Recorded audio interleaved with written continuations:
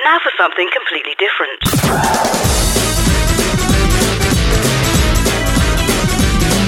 Welcome to ShoutOut.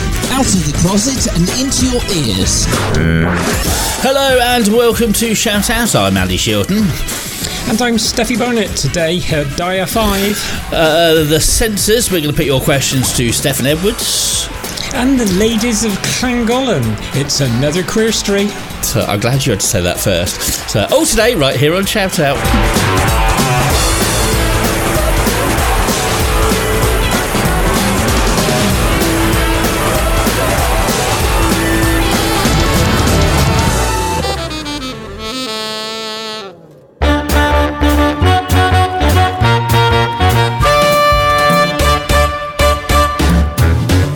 Hello, one and all. Right, come on then, Terry. Correct us. How do you say? Is it Llagollen? Llagollen. Thank you, Terry. And I apologise to all our listeners on Radio Turcoid. Yeah. So, Steph demonstrating the way you do it Bristolian-like, you know. And hello, Andy. Hello, how is everyone? Very well, thank you. Hello, Rose. Hello. How are you? I'm fine, thank you. I've just been for a very long walk in the countryside and I'm very tired. All the country air has got to me. So it's mad the way it does that. You know, yeah, I mean, you can even just go sit in the garden for a bit and feel tired afterwards. But that could be but that's because your garden trips are associated with drinking cocktails and gin and tonics and so on. No, did have a very good weekend. That did involve too many cocktails, which was kind of weird because it was on Zoom. But it was a friend's 50th birthday, and we made lots of cocktails. Got far too drunk, but it was fun. So, did you have like a little list that you had to sort of make up, you know, or did you do new cocktails? We had a bartender. They actually, you bought tickets for it. It was a ticketed event, and they sent you a list of all the ingredients that you had to get, and he kind of, you know, had multiple camera angles, so you could see him, or you could see like chopping board and mixing stuff and the like. Yeah, you could see we all followed along. Yeah, well, it had like oranges and lemons in parts of it, so you had to see the chopping board. Don't be rude. Can I ask what he was wearing? Yeah. Well, not much, because he did do a little bit of a striptease at the end, you know, especially for her 50th. It was quite an eye-opener. Yeah. So, hence the title, Cocktail Party. What was the most unusual ingredient? Oreos. Was it Oreos? Was it? Okay. Oh. Yeah, we made very one good, that was good gay-friendly I'll tell you off air, but it didn't have a name, so they asked us to name it. But by that point, we'd all had lots of cocktails, so one of the girls gave this one a rather rude name, but we would probably call it Cookies and Cream. But I'll put it this way: it had a rim of Oreo round the edge. And it was posted on Facebook. It was posted on Facebook. So, moving on very quickly from that, let's catch up with Hidaya.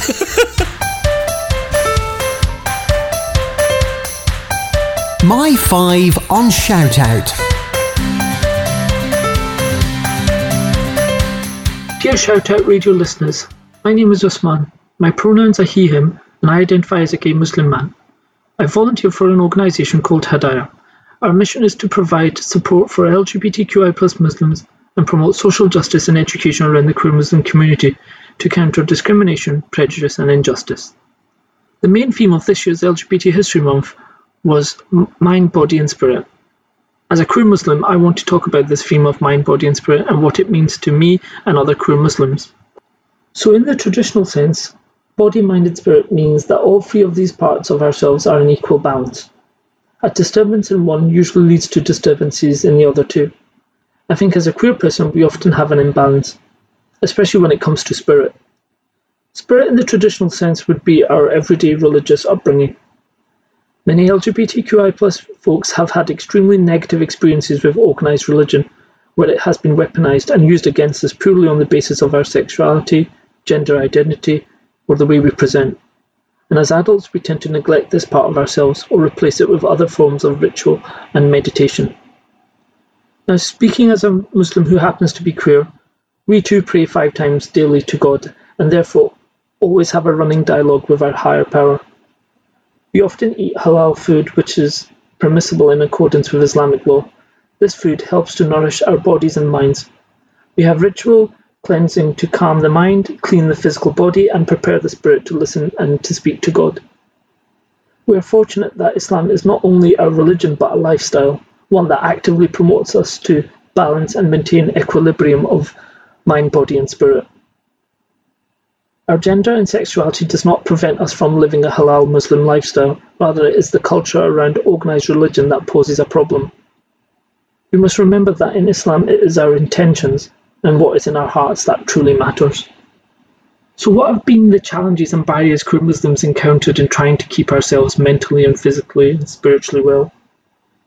I believe if you surround yourself with people who are positive, you will in turn be healthy and positive. We are taught by the Prophet Muhammad that we are the company we keep. One of the biggest obstacles from history viewpoint is that many of our social gatherings are at bars and discos where alcohol and drugs are consumed, leading to bad decisions that affect our bodies as well as our minds. Luckily, the community has learned that not everyone loves to get drunk at parties, and now there are more and more different types of groups and interests and beliefs. We're moving towards a healthy direction as a community as a whole, I think. As a queer Muslim, for many of us, alcohol is forbidden, and these places have always been difficult for queer Muslims to navigate and feel comfortable in. So now thinking about what we can do to promote the well-being of ourselves and our fellow queer people. First, we must recognise that we are all works in progress.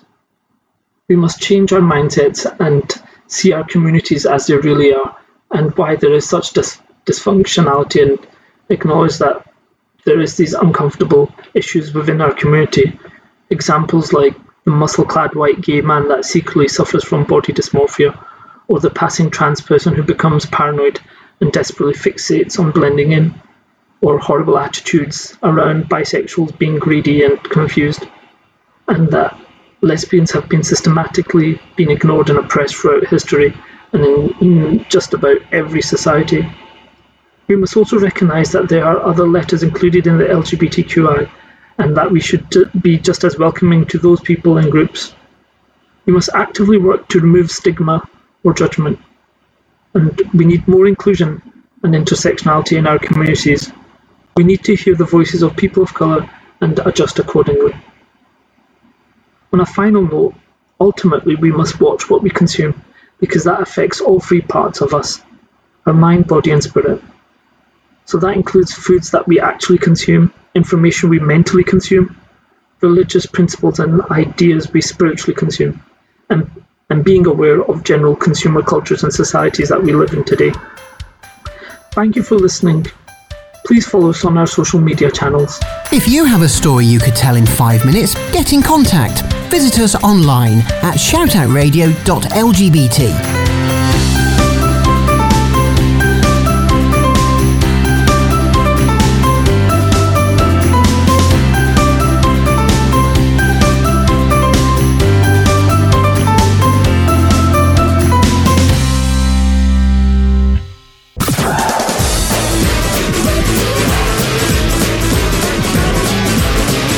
Shout Out. LGBT radio for you. The Shout Out podcast. Oh, I like that one. That's yeah. Sorry. Sarah and Tegan. Yes, that's called Closer. Yeah, although it says the word physical, it's a lot. Yeah. I was expecting it to be called physical.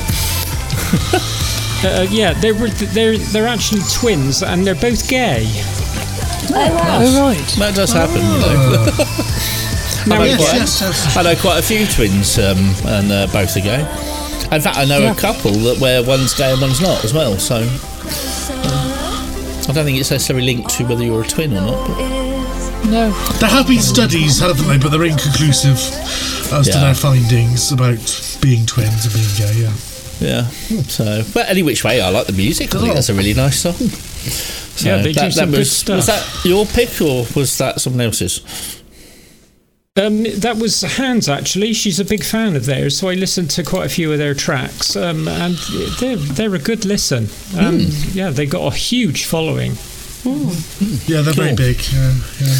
Now, Rose, I assume you're still there. You just kind of disappeared. Yes, I am still here. I think I might have closed it by error, but anyway, I shall come back on after the news. Well, you should see my pretty little face after the news. Well, speaking of which, if you are both ready, let's get some news headlines.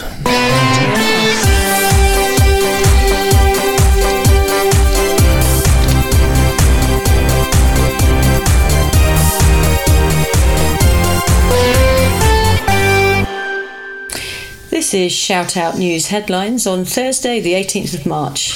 LGBTQ campaigners united with women's groups on Saturday night after scenes of violence between officers of the Metropolitan Police and women who had come to Clapham Common to warn Sarah Everard, a case which has shocked the nation and raised the profile of heterosexual male violence against women. Prominent campaigner Peter Tatchell tweeted that Met Police Chief Inspector Cressida Dick should resign. He also added, appalling behaviour by heavy-handed policing, lack of sensitivity, make misogyny a hate crime alongside racism, and stop violence against women. Amazon is sometimes portrayed as the sheer epitome of an evil multinational corporation, and certainly many LGBTQ people within trade unions will be aware of criticisms of its style of employee relations. Nevertheless, we also need to note that to mark International Women's Month, the platform is showcasing some of the independently owned and female-led businesses that trade on its platform. There are free webinars to watch online to learn more, as well as profiles of some prominent women-controlled businesses. The government's new proposals to amend public order legislation to curtail the rights of non-violent protesters have garnered much comment, and LGBTQ activist groups have been watching closely as the discussions unfold. On Monday night, Channel 4 News devoted a considerable amount of time to the plans, which had been laid before Parliament by the Home Secretary, Priti Patel. It was noted that Ms Patel appears to have a low opinion of contemporary protest groups, describing Black Lives Matter as disgraceful and Extinction Rebellion as criminal. LGBTQ civil rights campaigners believe that the government may want to stop all manner of protests and could prevent them from carrying out LGBTQ activism. It's been a long time since the LGBTQ community in Bristol had a community centre of its own. The Gay Centre on Gasferry Road existed between around 1978 and 1983, but sadly closed down soon thereafter. At just the time when the AIDS crisis meant that there was a greater call for it more than ever. In its stead, the community enjoyed other official and unofficial meeting places, such as the Allard Richards building on Old Market, Greenleaf Bookstore and the Watershed, Arnold Feeney and Cafe Kino. Now, reports of B247 say that a coalition of activists is information gathering with a view to opening some kind of community centre for the whole of the LGBTQ spectrum in the near future after lockdown. They say, we want to see Bristol's queer community becoming stronger in tackling social and environmental matters and increasing the resilience of those involved, whilst having fun, says Marcin, the activist Marcin told reporters. For the Romans, purple was a symbol of imperial power, and of course purple has traditionally also been the colour of gay pride and feminism. Now, the Office of National Statistics reveals that for the weekend of the 19th to the 21st of March, National Census weekend, many public buildings will be going purple, lit up in the colour of the Census campaign. Iconic landmarks including the Wells Millennium Centre in Cardiff, the BT Tower in London and the Blackpool Tower are signed up for the celebration. The reason for the colour scheme is not directly linked to the LGBT community or women's liberation movements, but we can still revel in the fact that one of our favourite colours is being used to illuminate Census weekend. It's a happy St Patrick's Day to Irish people around the globe as we pass the 17th of February, the Saint's Day for Ireland. St. Patrick lived in the 4th and 5th centuries and is credited at largely converting pagan Ireland to Christianity during the declining years of the Roman Empire, which never occupied Ireland. And March the 17th is believed to have been the date of his death in the year of 461. Irish parades and similar events take place around the globe. LGBTQ Irish groups are now an essential part of these, in spite of the fact that until relatively recently, gay and trans Irish organisations were prohibited from the parades in New York and Boston. And finally, this weekend sees the spring equinox. Day and night are equal as the Earth presents the equator to the plane of its orbit. Now, the Goddess and the Green Man, a pagan and New Age bookstore in Glastonbury, explains that the ancient name for this festival is after a Germanic goddess, Ostara, who was traditionally honoured in the month of April. It was from Ostara that the Christian celebration of Easter evolved, and indeed the naming of the hormone estrogen, which of course is essential to women's fertility. Themes of rebirth, new life and resurrection are echoed by many belief systems at this time of year. However you celebrate, we wish you a warm and sunny weekend, socially distanced, of course. For these news stories in further detail and much, much more, check out our website at ShoutOut Radio LGBT. For ShoutOut News, this has been Terry Starr and Rose France.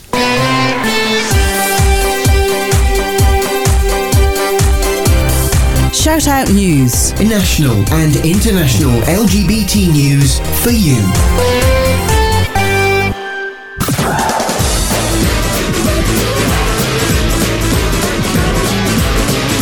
Shout Out. LGBT radio for you.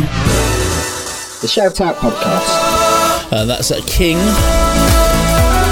Years and years. I haven't heard that one for a while, actually. Bit of a different one. It is.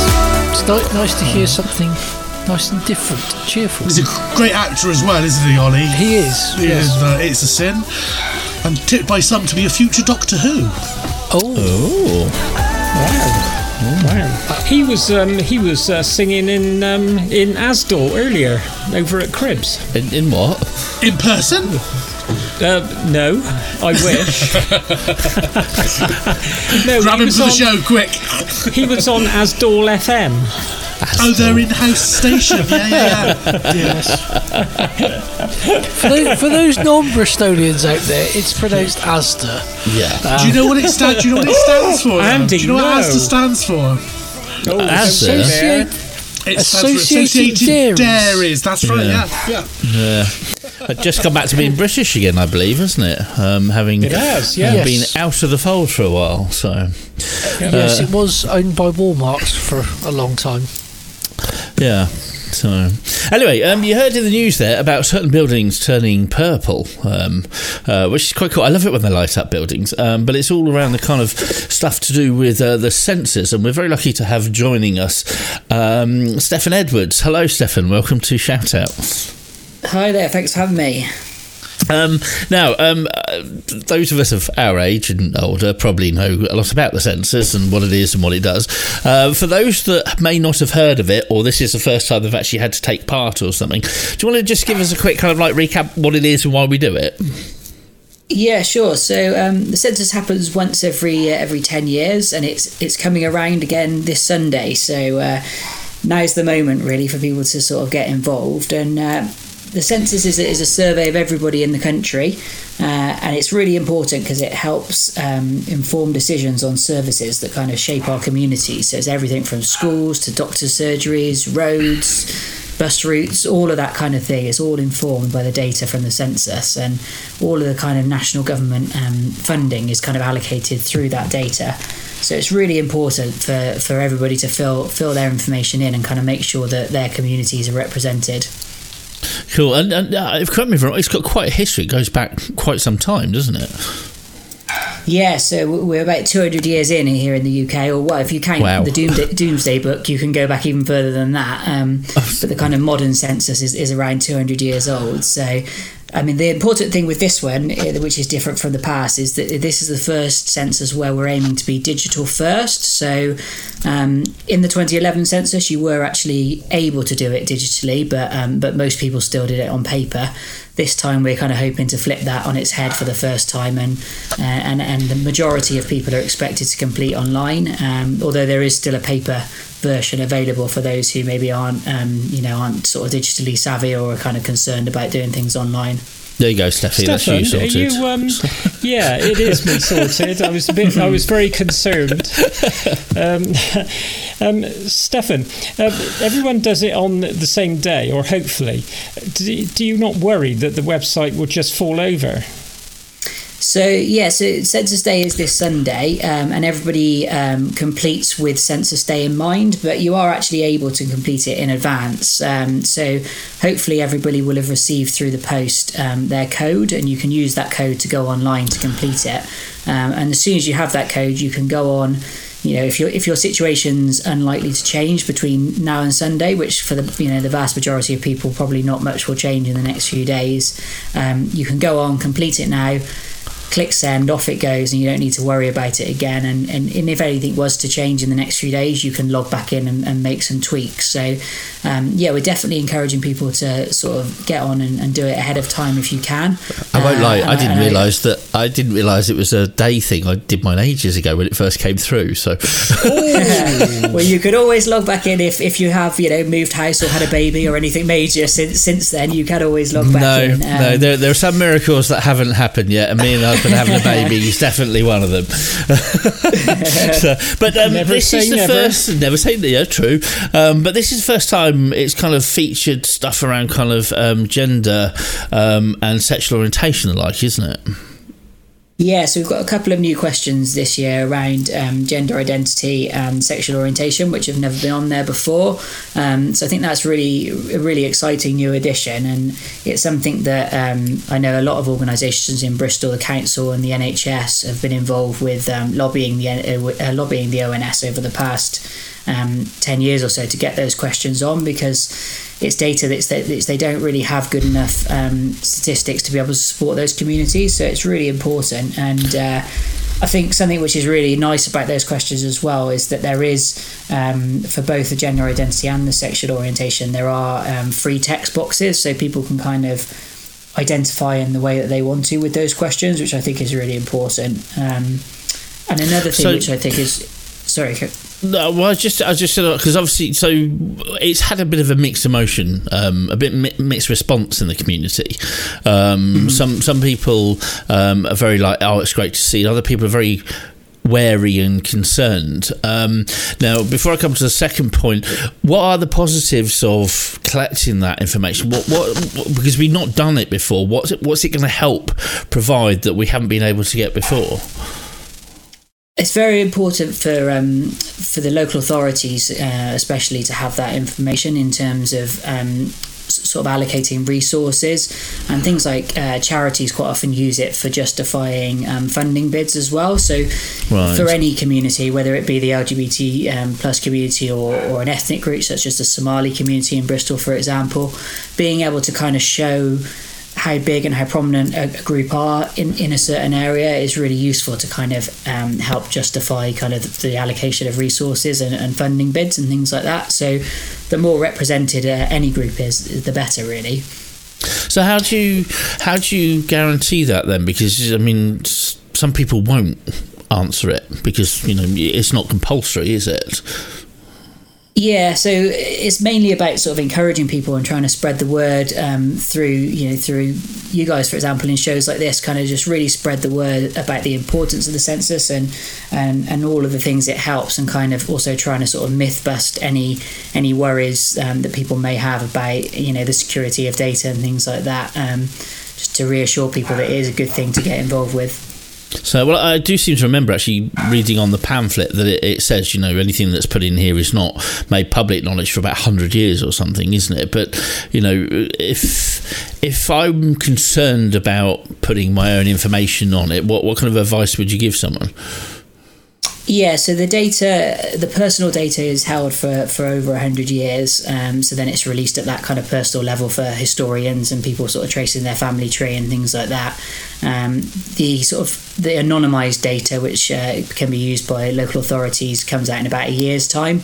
And the ONS are really careful with all of that data, that it's only down to areas that are sort of sub-ward areas so that no individuals can be identified. And the ONS have a really strong reputation for keeping that data safe. That data will never be shared with any other government body, for example. It's against the law. It's written into the census law that can't be shared, so it can't influence your immigration status. It won't be given to the Home Office. It won't be given to even the Secret Service if requested information in the past. So, for example, it may say, like what percentage of people in, say, Bristol, for example, are lesbian or gay, but it won't specifically name me or areas and stuff like that, and that kind of thing. Exactly, yeah. And I think another feature, if people are concerned about confidentiality as well, a really nice feature actually this time around, which is new, is that you can request an individual form as well as your sort of household form. So for example, if someone was living with their parents and they weren't kind of openly out, then they may sort of answer in one way on the household form, and then you're able to request an individual form, and you can request that to either be posted to you, and it comes in a non-branded envelope if you make that request, or you can request it via the code via text message to your phone, and then you can log back in on your individual form and kind of override the answers, and your individual response will always override the household one. So I think that's a really nice feature for people who maybe want to kind of put their information on the census about their sexuality and kind of be counted in that sense, but it may not be known to the people they live with. Right. So this is Rose. I just had a question actually, Stefan, which is on the census form, I've literally got it in front of me here, and it says you must complete the census by law. If you do not, or if you supply false information, you could be fined for up to £1,000. It does say some questions are clearly labelled as being voluntary. It is not an offence if you do not answer these. So I didn't realise that it was actually you had to complete it by law. Is that correct? Yeah, that's right. So yeah, there's a legal requirement for anybody who's a British national, or anybody who's going to be has been or is going to be in the country for over 3 months to do the census. So yeah, and as you say though, there are quite a few questions on there. A lot of the really sensitive questions that people might be, less comfortable answering are voluntary. So any of the voluntary ones, you can absolutely leave those blank if you're not comfortable answering them, and there's no sort of comeback to you on those. It's just those compulsory questions that you do need to legally go in and answer. Cool. Do many people get fined, Stefan? So in the 2011 census, I think it was only just over 200 people got taken to court. So it's a very small number. Oh, so it's not many.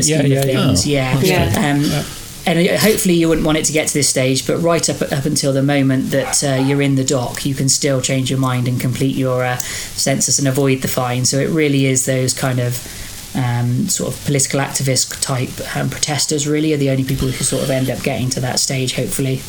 Could I ask, Stefan, are you this year sending out people to help out those who are unable to complete or are unwilling to complete? Because I know in the 2011 census there were a couple of people coming on doorsteps for those that hadn't completed, so several weeks afterwards, because I know one of my neighbours got a visit and he wasn't actually at home when the census was there. But I just wonder, is something like that happening this year?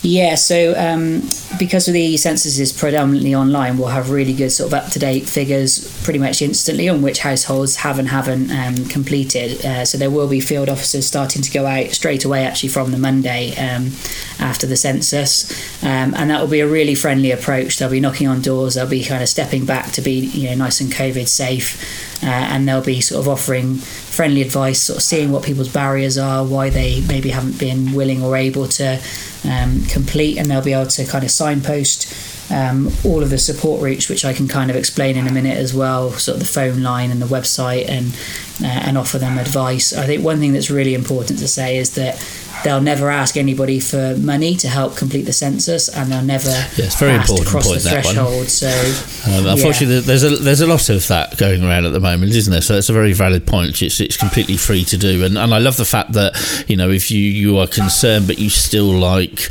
to say you are LGBT plus, you can actually get an individual one, so you don't have to out yourself or put yourself at risk through doing it. So listen, Stefan, it's been lovely talking to you. The big day's right on our doorstep, so if you are listening, do make sure you get it done in time, else Stefan might have to come after you. Stefan, if people want to find out more, I assume we're punching them websites, are we? Yeah, definitely. So the first port of call is www.census.gov.uk. There's tons of FAQs and information on there. If you can't find what you need on there, there's also a free phone number, which is 0800 141 2021. So hopefully between those two routes, you should get the help you need. Brilliant, cool. Well, thank you ever so much for coming on and explaining about it. And you never know, hopefully we can touch base with you when we got a bit more of the stats back from it. It'd be lovely to kind of hear how much what the new bits actually contributed this year. If you'd be up for that, that'd be lovely. Yeah, it'd be lovely to come back on. And just to mention the purple buildings as well, since you brought it up in the news, keep your eye out in Bristol. It's City Hall, Bristol Museum and Art Gallery and M Shed. Hopefully should all be nice and purple on Sunday. Cool. Keep your eyes out for those. So, listen, thanks ever so much for joining us. Stay with us. You're listening to Shout Out. We'll be back in a minute. The Shout Out podcast. The stars come out and all that counts. That's the Wanted and a Glad who came. So looking forward to Purple Buildings. That's going to be quite cool.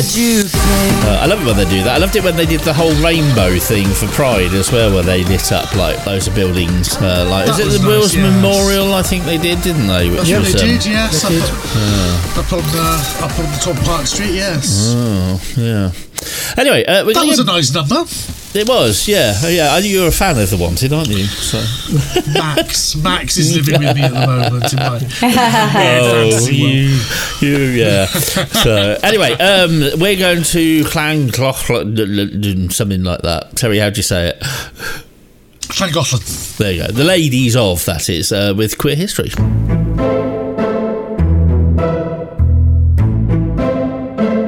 Welcome back to QueerStory. Today I will be sharing with you the story of the ladies of Llangollen. And before I go any further, apologies for any incorrect pronunciations. Researching all of these different LGBTQIA plus people throughout history has allowed me to spend time delving into the past to bring back into the spotlight some of whom you may already know about, some you may not.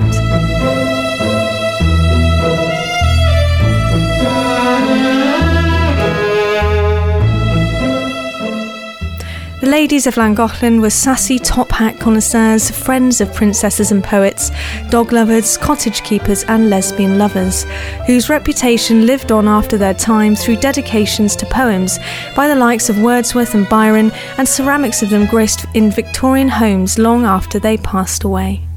But more simply, they were two women who fell in love and who then ran away together to live out their lives, away from everything and everyone that they knew. Eleanor Charlotte Butler, born on the 11th of May 1739, was a member of the Butler family, the Earls and later Dukes of Ormond. Butler was considered an overeducated bookworm by her family, whose family seat was Kilkenny Castle. She was educated in a convent in France and so spoke French fluently. Sarah Ponsonby, born on the 9th of December 1755, lived with relatives in Woodstock, County Kilkenny. She was a second cousin of Frederick Ponsonby, 3rd Earl of Bessborough, and thus a second cousin once removed of his daughter, Lady Caroline Lamb. She was the daughter of Chambre Brabazon Ponsonby and Louise Lyon. Although the ladies of Llangollen's fame, mainly down to them living with one another, was rather extraordinary at the time, romantic female relationships were far more common in 18th century Europe than people even realise today. Before researching women such as these and Anne Lister, I was unaware of just how common it was. It's impossible to find conclusive proof whether the relationship between Eleanor and Sarah was sexual or not, but there's abundant evidence that an extremely intimate relationship was there, and it was full of love. They were inseparable from the moment they met. Their families lived 15 miles from each other. The two women met in 1768 and quickly became close. They spent every day in each other's company, and over the years they formulated a plan for a private rural retreat. It was their dream to live an unconventional life together. The two ladies had no intention of settling for the men their families felt were suitable matches. Their getaway plan was put into action on Monday, March 30th, 1778, when Sarah Ponsonby, a youthful and energetic 23-year-old, slipped out of her guardian's Georgian mansion in Woodstock, Kilkenny, the rest of the house asleep. As always, she was dressed in men's clothing, had a pistol on her, and carried her little dog Frisk. They had tried to run away before and had been prevented by their families. Sarah quickly made her way to the estate's barn, where Lady Eleanor Butler, a spinster 16 years her senior, was awaiting her, having decamped from Stony Butler Castle 12 miles distant on a borrowed horse. She too was wearing men's breeches and a top coat.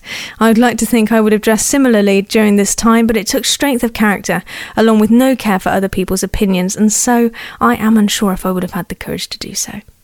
Their long scheme plan was to ride through the night to Waterford, 23 miles away on the coast, and from there to embark for England to live together somewhere in delicious seclusion, retirement, a life of sentiment and tenderness. However, it wasn't long before their families noticed they were missing, and in panic pursued them yet again, finding them asleep in a barn where they had sheltered overnight, accidentally missing the packet boat. They were dragged back to their individual homes and kept apart. Sarah then fell seriously ill with a fever and nearly lost her life, but through determination and rest she recovered, and then told her family that they shall not have any more say in how she lives her life, for she only desired to live and die with Miss Butler. This angered and distressed her family. They felt betrayed, but neither women gave in nor accepted the wants of their families, and the more they fought back, the more their families finally gave in and allowed them to leave to start their lives together. So they left again on their journey to northern Wales.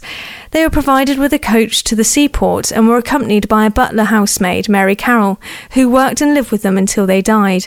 It was reported they were laughing merrily as they stepped into the coach. I expect that for them this represented the start of the rest of their lives, and so now in Wales the ladies, as they were known in Llangollen, settled themselves and proceeded to pass 50 years in their Welsh vale, living the hyper-domesticated retirement dream that they had so longed for in Ireland. Interestingly, they soon became celebrated. Everything about them fascinated almost everyone who came to know them. During the ladies' long years in their home, called Plas Nued, it seems just about everyone beat a path to the heavily ornamented Gothic door of their remote cottage. Wordsworth and Southey composed poems under its low roof. Both Shelley and Byron turned up to talk and stare, apparently flummoxed by the orderly lives of these ladies. Even Charles Darwin came as a child to the company of his father. Lady Caroline Lamb, the novelist and lover of Lord Byron, and a distant relative of Sarah, made a visit too, as did Walter Scott. Even the Duke of Wellington, a treasured friend, and De Quincey, who was coldly received. On and on the personages of the age made pilgrimage to the isolated Welsh village on the River Dee. Josiah Wedgwood visited the ladies to tour and opine about the rock formations of the surrounding savage landscape. English and Gender Studies Professor Nicole Reynolds writes that the ladies of Llangollen carefully constructed and tried hard to control the public myth of themselves against insinuations of sexual impropriety. Domesticity was the solution. The two women transformed their low-roofed cot, and as Wordsworth described it, into a heavily ornamented, artfully contrived spectacle, a cottage ornée that became a pilgrimage site even after the ladies passed away. Eleanor Butler kept a very detailed, voluminous diary, not written in code like those by Anne Lister, but one which still shared her thoughts, feelings, and everyday experiences. She described a domestically idyllic life and offers us vivid insights into their life together. Lady Eleanor's diary was a small, dainty book measuring 4 inches square, bound by herself in buff-coloured paper. Every day is accounted for. The handwriting is a marvel of neatness, but can only be read easily by the aid of a magnifying glass. The lines and margins are as straight as those of a printed book, and there is not a single eraser throughout. The occupations of almost every hour are set down. Every day begins with the hour of rising and a weather report. Scenery described in detail and often with enthusiasm. The gardener's doings, the visits of guests, books read, and all the little trivial incidences of their daily life were carefully entered. What I loved most about her diaries was the love she so clearly had for Sarah, or my Sally, my beloved, the darling heart, the joy of my life. At the end of each entry, the day is summed up in a phrase of which the following are examples: a silent, happy day, an undisturbed, peaceful day, a day of delight and uninterrupted retirement, sweet converse with the delight of my heart. She writes on Monday, 4th October 1784, cold, wet day, stayed in our library the entire day, reading, writing and sharing. And on Thursday, 22nd of September 1785, up at 7, dark morning, all the mountains enveloped in mist, thick rain, a fire in the library, delightfully comfortable. Breakfast at 8:30, from 9 till 1 writing. My beloved drawing Pembroke Castle, from 1 to 3 I read to her, and after dinner went hastily around the gardens, rained without interruption the entire day, from 4 till 10 reading to my Sally, she drawing, from 10 to 11 sat over the fire conversing with my true beloved, a silent, happy day. And my beloved finished her map of the world with a neatness and accuracy peculiar to even herself, the writing and ornament particularly beautiful. The ladies lived together for 50 years. Their books and glassware carried both sets of initials and their letters were jointly signed. Towards the end of their lives, they both dressed in black riding habits and men's top hats. Some visitors thought it was eccentric and outdated, especially the hair powder, but neighbours thought the clothes were practical for living outdoors. Feeling they'd have got on very well with Miss Anne Lister and Miss Anne Walker. But the most remarkable thing about these so-called recluses was their devotion to one another, which not only stood the test of time, but was kept up all through at an almost ecstatic pitch.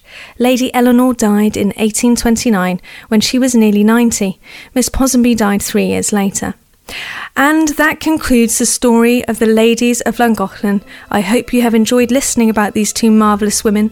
If you have any feedback or anyone you'd like covered, tweet us at @shoutout_radio. You can listen to every Shoutout show again via our website www.shoutoutradio.lgbt, as well as our podcasts, which are available on almost all podcast providers.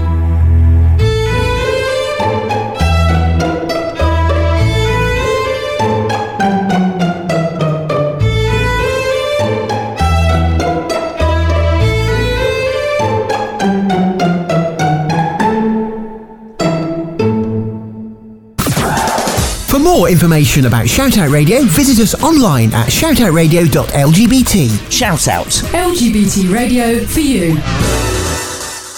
The ShoutOut podcast. That's a Hollywood, the Papini sisters. Hello. Yeah, I changed the music around a lot this week. So I did the usual. I've got the computer, so I just picked some random stuff, and that came up. And I was like, oh, we haven't really played the Papini sisters. We kind of play their Christmas hits, and that's about it. So, and I know when I'm onto a winner when I do it, and I can see you all on camera like bopping along. So we like a good bop. Yeah. You like the Papini sisters? Yeah, they're great. They sound amazing. I love their little drum section there that's going on. Yes, It's great. yes.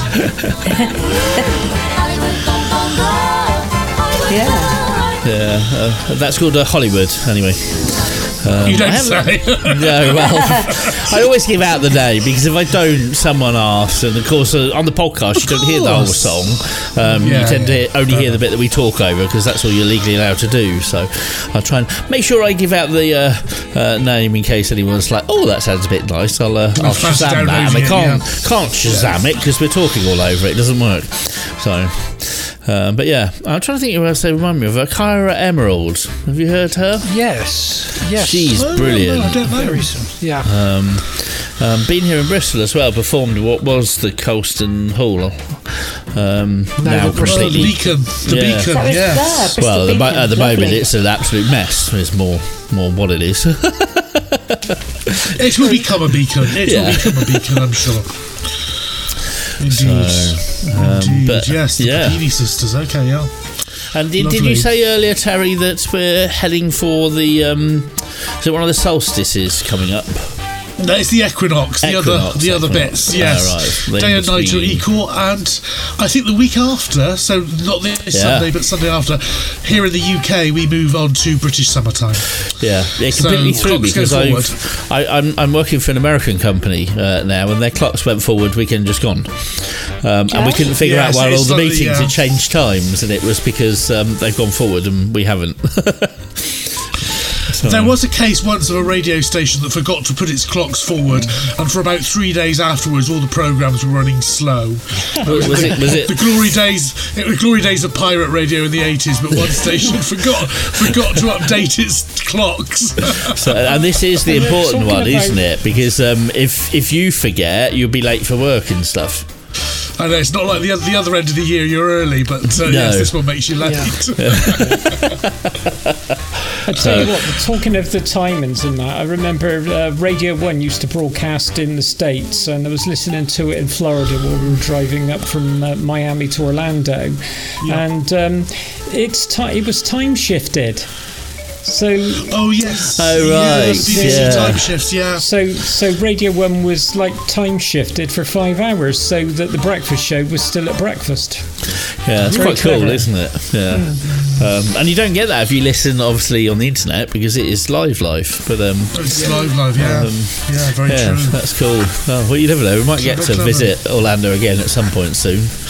I just read that the Californian ones are opening again very, very soon, but with limited attendance and stuff. So exciting. Anyway, that's it again for this week. Once again, another reminder: we are still looking for people to get involved in the show. We'd love it if you would.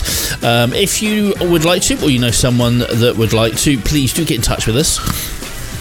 It's not just being on air. If that's not your thing, there's plenty of help needed off air too. Just get in touch by emailing studio@shoutoutradio.lgbt. Next week, I think we're talking about Trans Day of Visibility, are we? Something like that. Maybe. Anyway, say bye-bye, everyone. Bye. Cheers for now. Bye-bye. Shout Out. LGBT radio for you.